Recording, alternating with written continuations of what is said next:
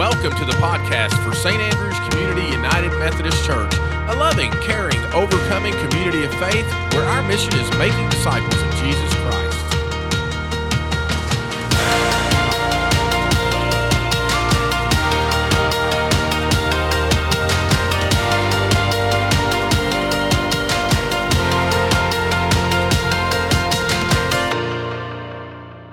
Pachomius was an Egyptian military man who was won to faith in Christ by the kindness of a group of Christians from Thebes.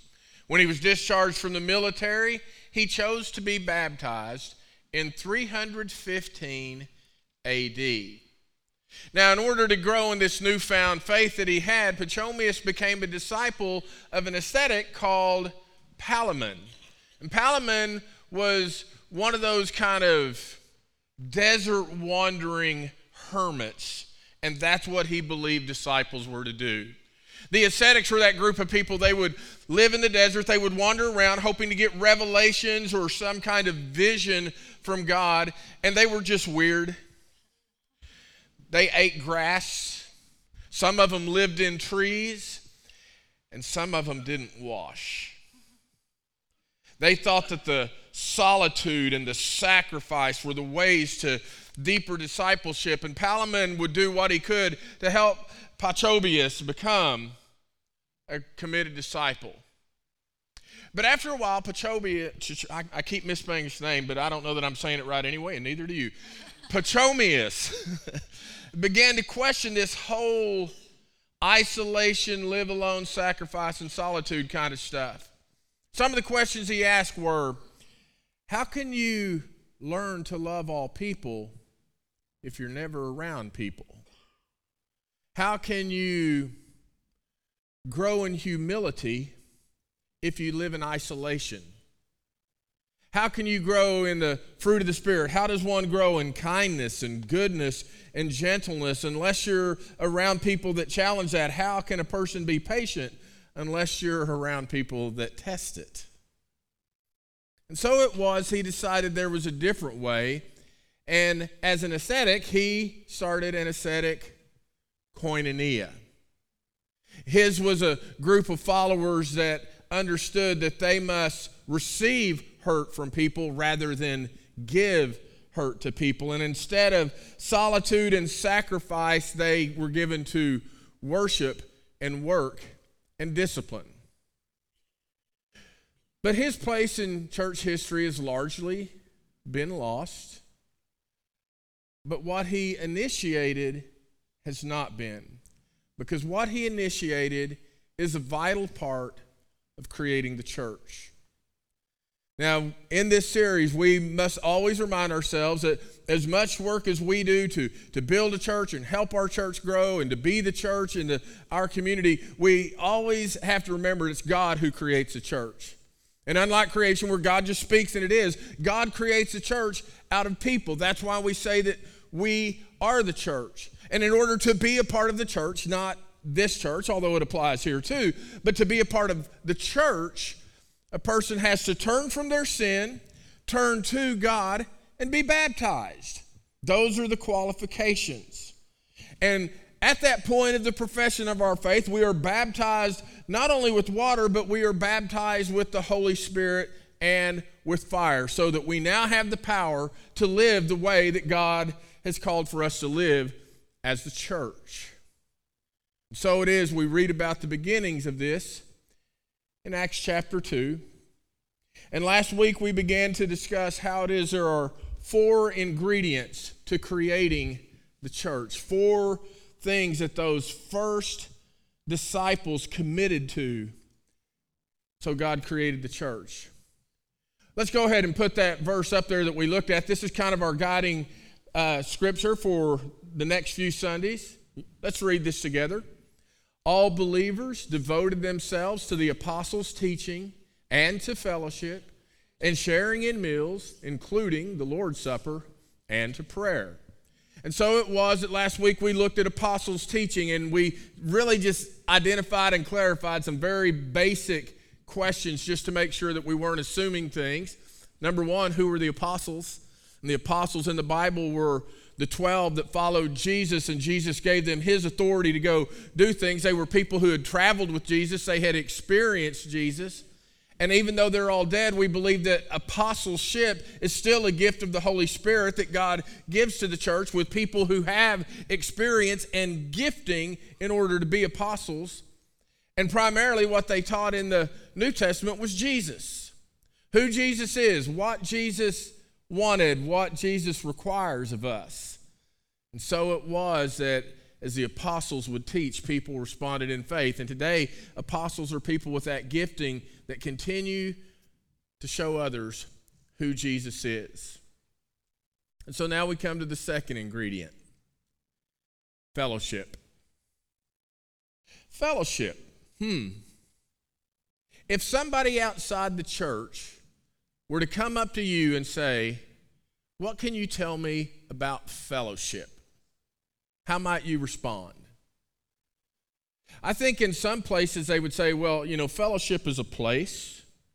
The church of my childhood, First Methodist in Frederick, Oklahoma, I remember well, we had a fellowship hall. It was the place, if we ever had a church dinner, that we had our church dinner. It's where we played Foursquare, because that's part of fellowship. The church I grew up in my youth in Oklahoma City, we didn't have a room we called the fellowship hall. We had a room we called the gym, because that's where we played basketball. And that's where we had all church dinners. The same kind of things that we did in the fellowship hall at Frederick, we did in the gym at St. John's. And some of y'all are old enough to remember, because when I came to St. Andrews, we had a fellowship hall. How many of y'all remember that? Yeah, that's what I thought. Very few of you, because the rest of y'all are newer. You should feel good. If you look in the mirror, you can say, "I'm new," because that's how it works. If you didn't know, when you walked in the front doors, the offices were on the left. That's my right, of course, but on the left. And the fellowship hall was on the other side. And it was a room, and it had 2 French doors that open into it. We had meetings in there whenever we had meetings. We had a Sunday school class that met in there, and that's where the coffee was. But we began to look at that, and we said, you know what? Instead of really seeming like a hospitable place, it seems kind of exclusive. It's like a country club. You have to know the password to get in before you can get a cup of coffee. And so we made a decision as a church to knock the walls out of it and open it up. And so where the coffee bar is, if that's what you call it, the hospitality area, wherever you call it, that's what it's for. That's a place where people join together for fellowship around a cup of coffee or sitting around a table. But I want to submit to you, fellowship is not a place. And so someone else might ask the question, what is fellowship? I mean, we just read it in the Bible. Is that just like a biblical word? Is that like a church Christianese slang word that means hanging out? It's just a place where we spend time together? Well, I would submit to you that you can't have fellowship in the church if you're not hanging out and spending time together, but that doesn't necessarily mean it's fellowship. You see, the word in Greek that is translated in this particular version of the Bible is fellowship. In other translations, it's called community, but it's the Greek word koinonia. People were committed to koinonia. Now, if you were to ask people, where at St. Andrews do people experience this? Some people are going to say, well, the adult classes, we have the Discovery class, the Seekers class, the Eagles class, the Agape class, the Frogs class, and another class that we can't pronounce the name of, the Koinonia class.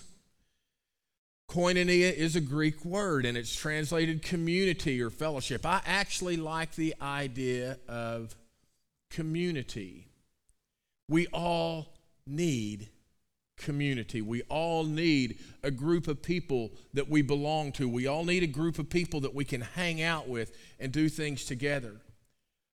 But I submit to you, to find that, you don't have to be in the church.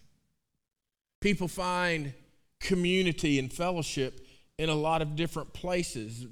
If you have children or grandchildren that are in an activity, you experience community among the other parents of the other children that participate.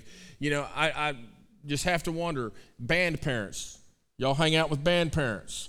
Y'all take each other's kids before they drive to band practice. Hey, I'll take your kid, you take my kid. You find community there. Athletic teams, whether it's soccer or softball or baseball or football, parents are, hey, we've got community here. In fact, to be on that team, you usually don't want to hang out with a bunch of people that you don't like. If you do, you find a different team because you've got community. A couple of weeks ago, they were having a document shredding thing down at Moore Norman Technology Center, and we had some documents we needed shredded, and I pulled up in the line, and a woman saw me, and she recognized me, and she came up, she gave me a hug. Our sons used to play baseball together. I haven't seen her in about 4 years because she was a nurse in a hospital, and somebody in our church had a baby, and she was there when I went to see the baby. We caught up with each other because we had shared community. You can find it in a civic organization like the Optimus Club or the Rotary Club or the Kiwanis. People find community through fraternities or sororities. Veterans find community at the VFW. We find community in a lot of different places. One of the places I don't understand is online communities of people that play games or get into chat rooms. You see, even if we're introverted and don't always like being around people, we still have to have community. And so whenever we're trying to define what this part of the church is, we understand apostolic teaching, then we must understand when God is creating the church, it is created with a social element. Pachomius was right. You can't be a hermit and really be committed to following after Christ. You have to have a group of people to belong to. But if we can find community in a lot of different places, the question exists, why do we need it in the church? What is it that distinguishes Christian community from all other types of community? And there's a couple of answers to this, but the first answer I will give is this: that when we have authentic Christian community, there is concern for and dedication to each other's highest good. Concern for and dedication to each other's highest good. An anthropologist was studying tribes in Africa, and he decided to have an experiment. He got a big basket of fruit and he put it beneath a tree, and then he called the children in the village to come to him. He said, okay, y'all see that basket of fruit? Here's what we're going to do. We're going to have a race, and whoever gets to the fruit first gets to have all the fruit. And so he lined them up, and when he said go, all the children grabbed hands, and they walked to the tree, and they sat and shared the fruit together. And he was stunned by this. He did not anticipate this. So he said, why did you do that? And the response was, Ubuntu. And I don't know that I said that right either, but neither do you. But that's how we're going to say it, Ubuntu. He said, what's Ubuntu? They said, I am because we are. How can one of us be happy when others among us are sad? Ubuntu. I'll be honest with you. You do that same social experiment among American children, and I see a completely different way of looking at it. You line them up, and the fastest, strongest kid is going to get there first, because that's what we teach in our culture. We teach, look out for number one. Always be the best. And unless that child has been taught that you ought to share with everybody else, that child is going to keep that for themselves, maybe share it with a few friends. That's not concern for the highest good of other people. That's not dedication to the highest good of other people. We actually see this again in the book of Acts. And here's a scripture we want to read. I'm going to skip verse 43, but I'm going to look at verse 44. Here's what we read. And all the believers met together in one place and shared everything they had.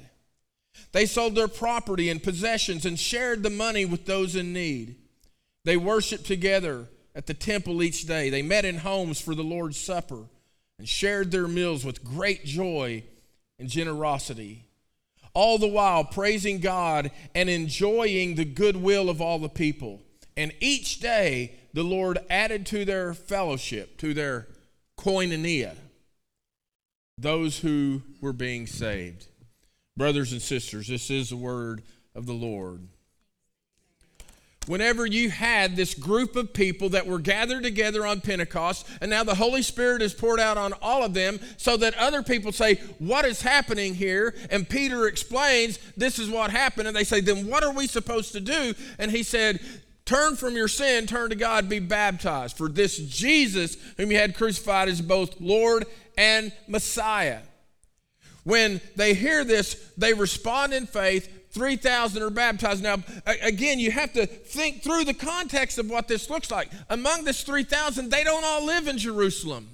It was very clear they had gathered from surrounding nations, but as faithful Jews, they had come to this place to celebrate Pentecost. But now that they have professed faith in Christ, they don't just want to go back home.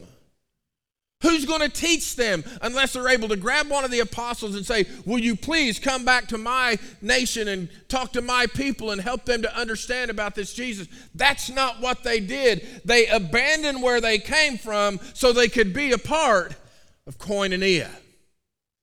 And they devoted themselves to apostolic teaching, and they devoted themselves to one another so that there was concern for and dedication to each other's highest good.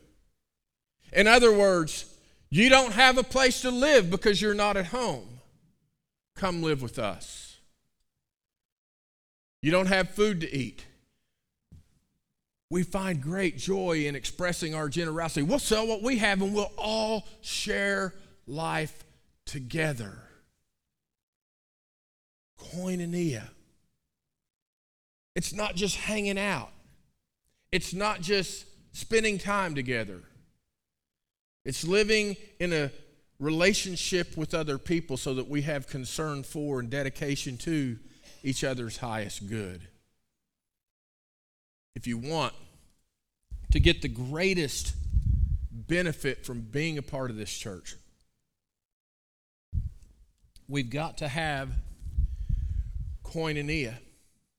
We've got to live in these relationships where we experience other people being concerned for us as we are concerned for them, where we're making that mutual commitment, where we experience Ubuntu. I am because we are. But then there was another part of koinonia that's very important. Koinonia offers healing when there is hurt.